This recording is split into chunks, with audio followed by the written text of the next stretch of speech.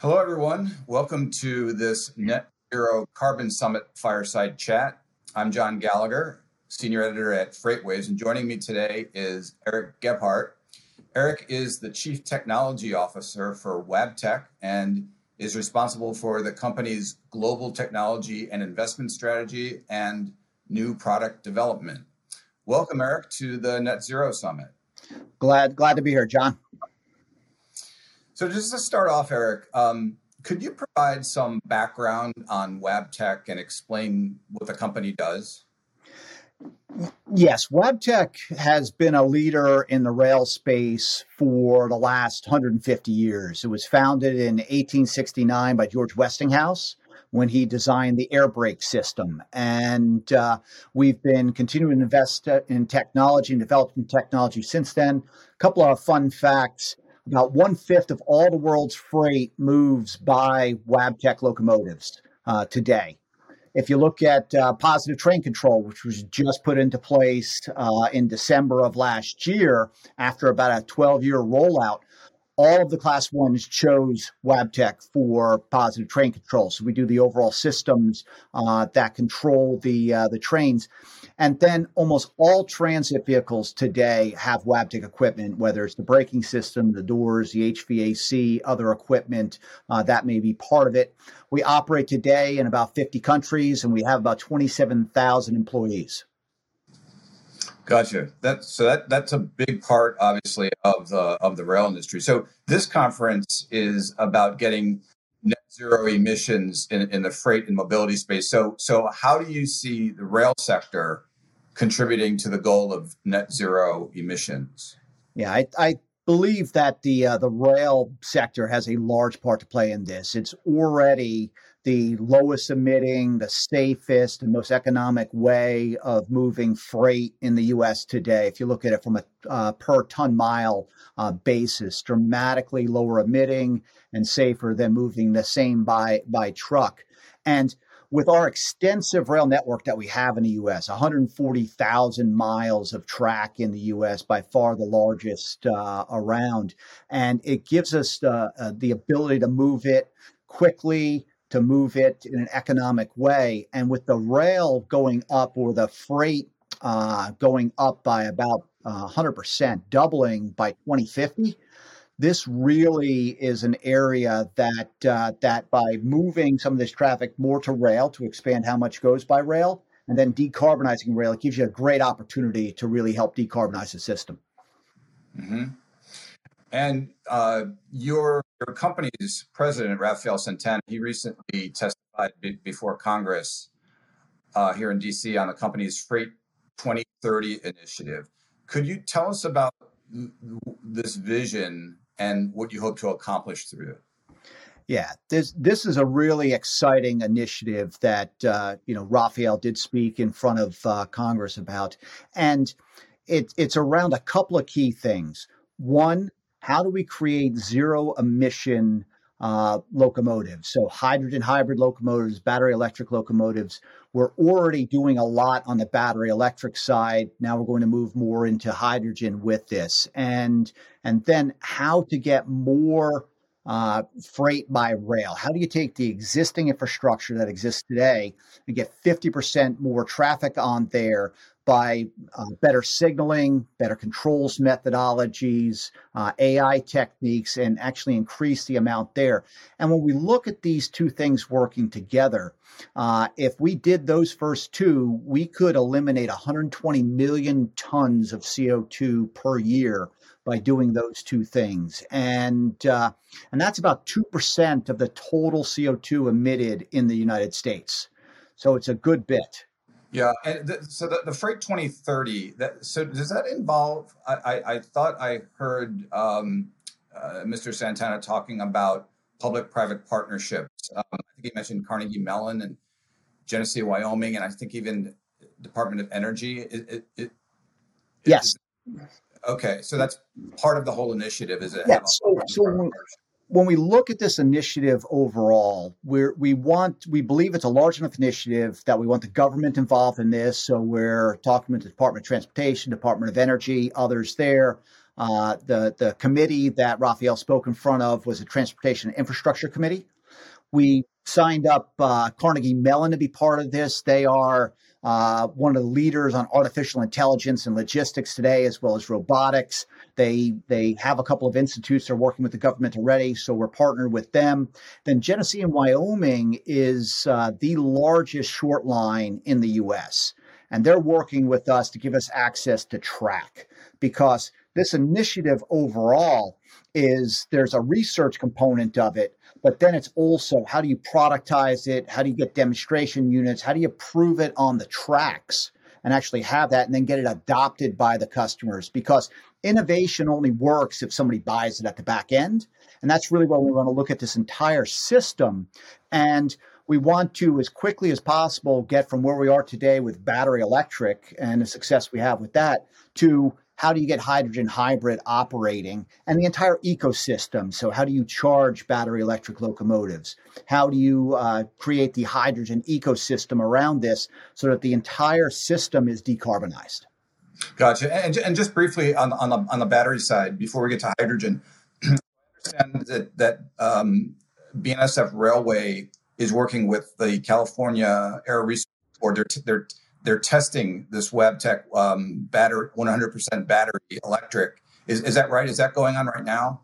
Yes. In fact, we just wrapped up the demonstration there, and I was fortunate enough. I got to ride on the last run of the locomotive, so I spent about 25 hours on the locomotive during the last run there.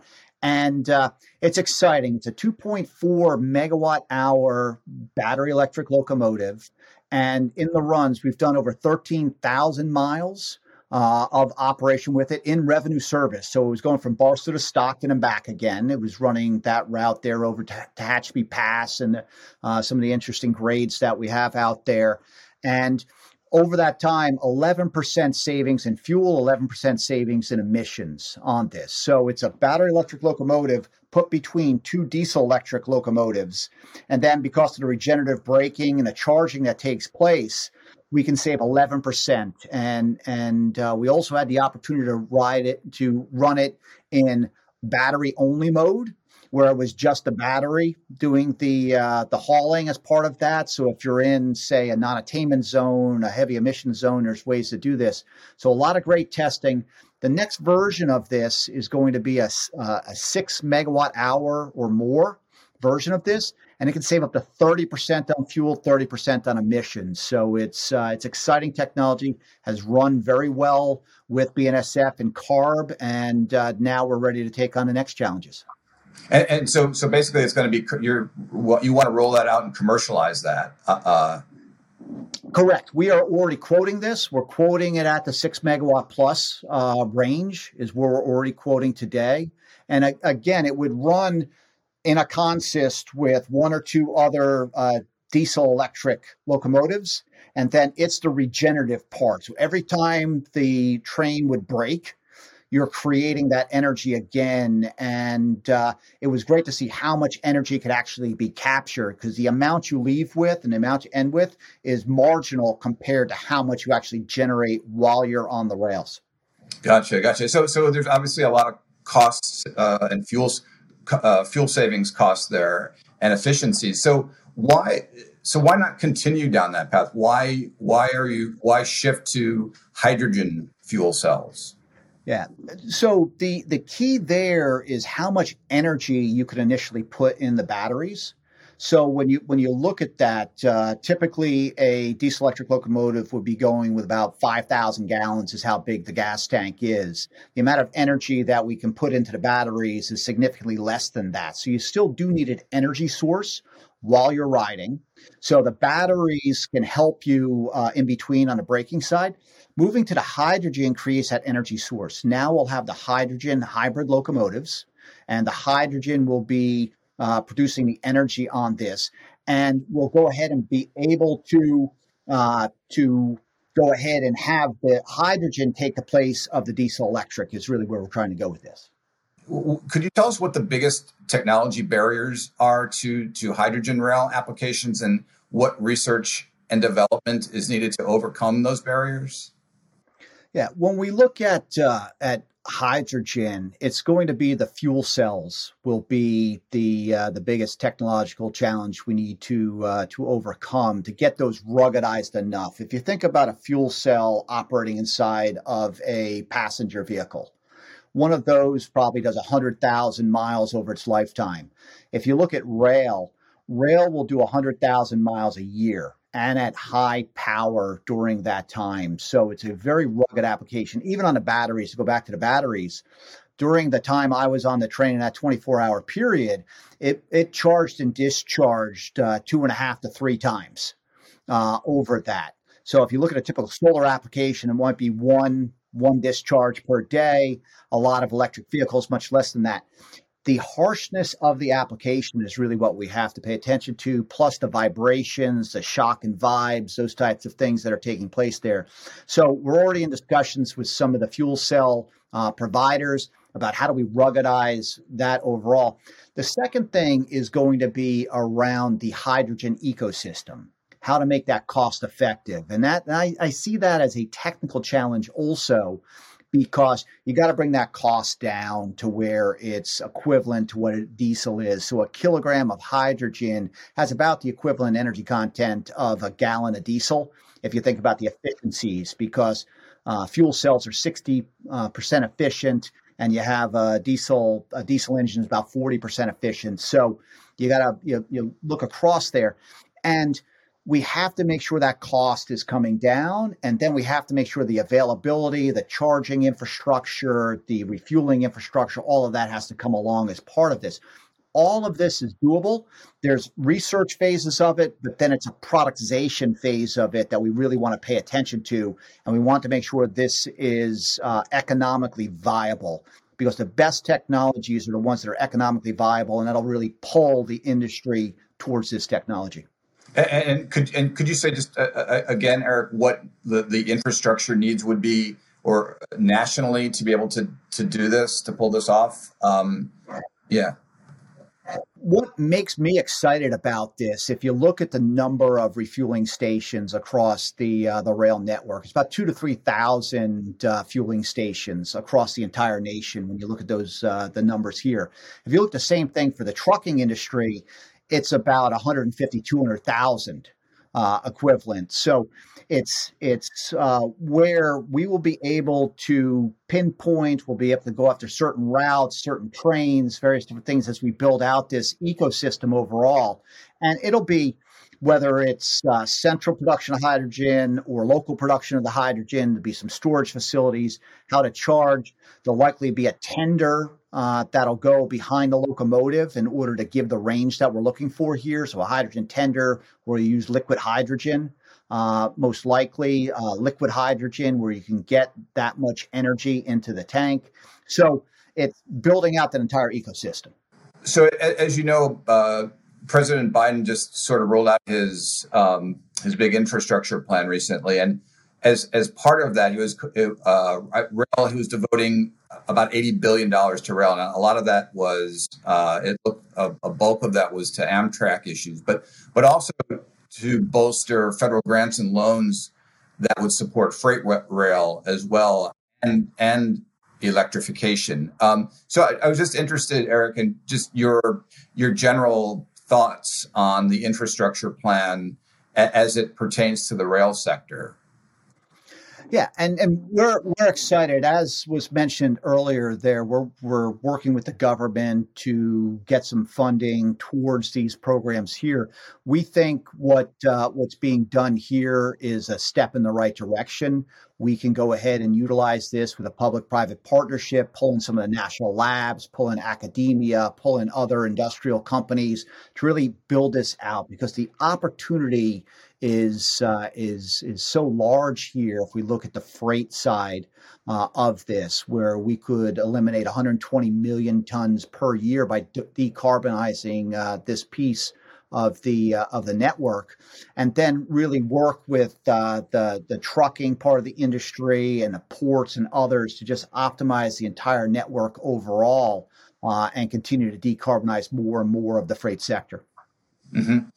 And you mentioned, I want to go back a little bit, because you mentioned positive train control and how Wabtec was kind of part of the whole class one rollout of that.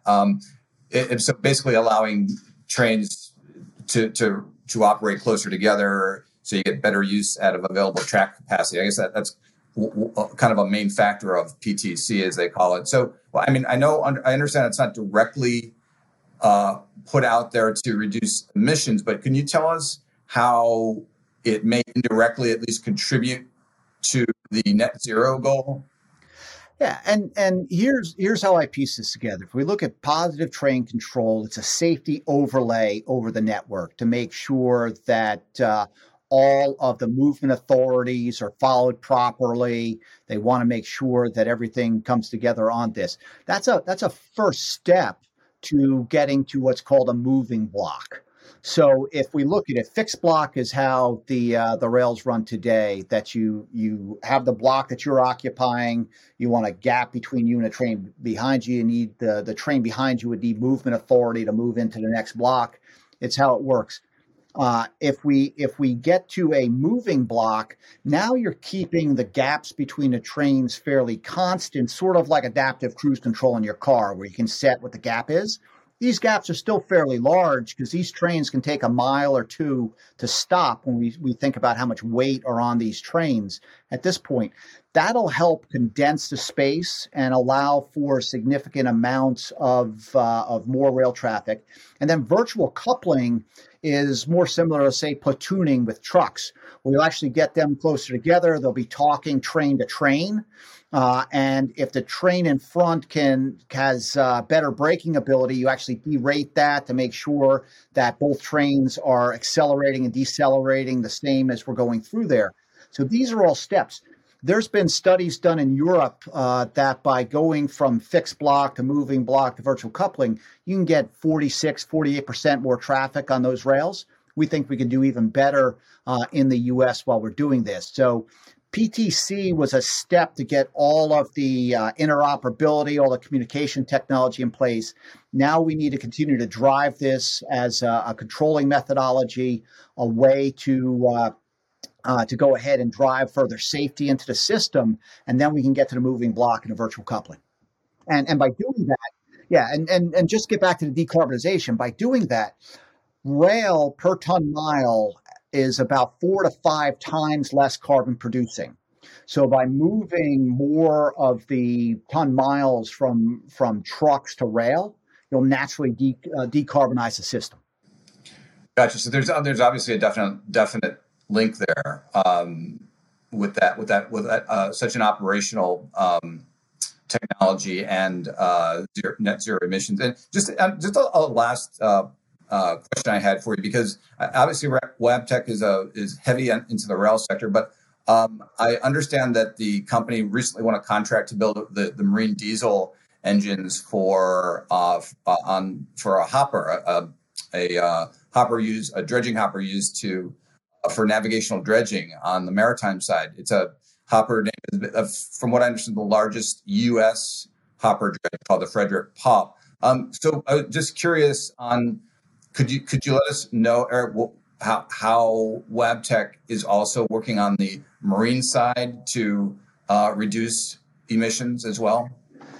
Yeah, and this is a great example of taking technology that we have and moving it into adjacent markets. So we're utilizing our engines that we use for our locomotives, our Tier 4 locomotives, and we're applying this now to a marine application. And if you look at the emissions that are coming out of this, mostly around NOx and SOx and particulate matter, those types of controlled emissions, it's a 70% reduction in those emissions when you go to Tier 4 on these vessels. And so we've marinized it. You have to ruggedize it a little bit more because of the water environment, the salt water environment, the rest of the pieces there, and put it in there. Very similar to how we use our similar technology in the mining space and other spaces around that these are adjacencies that we can step into using our sustainability initiatives to make sure we're always driving down emissions while we do it. Gotcha. Very interesting. Very interesting. Well, Eric, that's about all the time we have. Thank you very much again for taking time to provide us your insight on the rail industries and the move forward to net zero emissions. Okay, thank you very much. I enjoyed the discussion. And thanks everyone for joining us, and stay tuned for the next panel.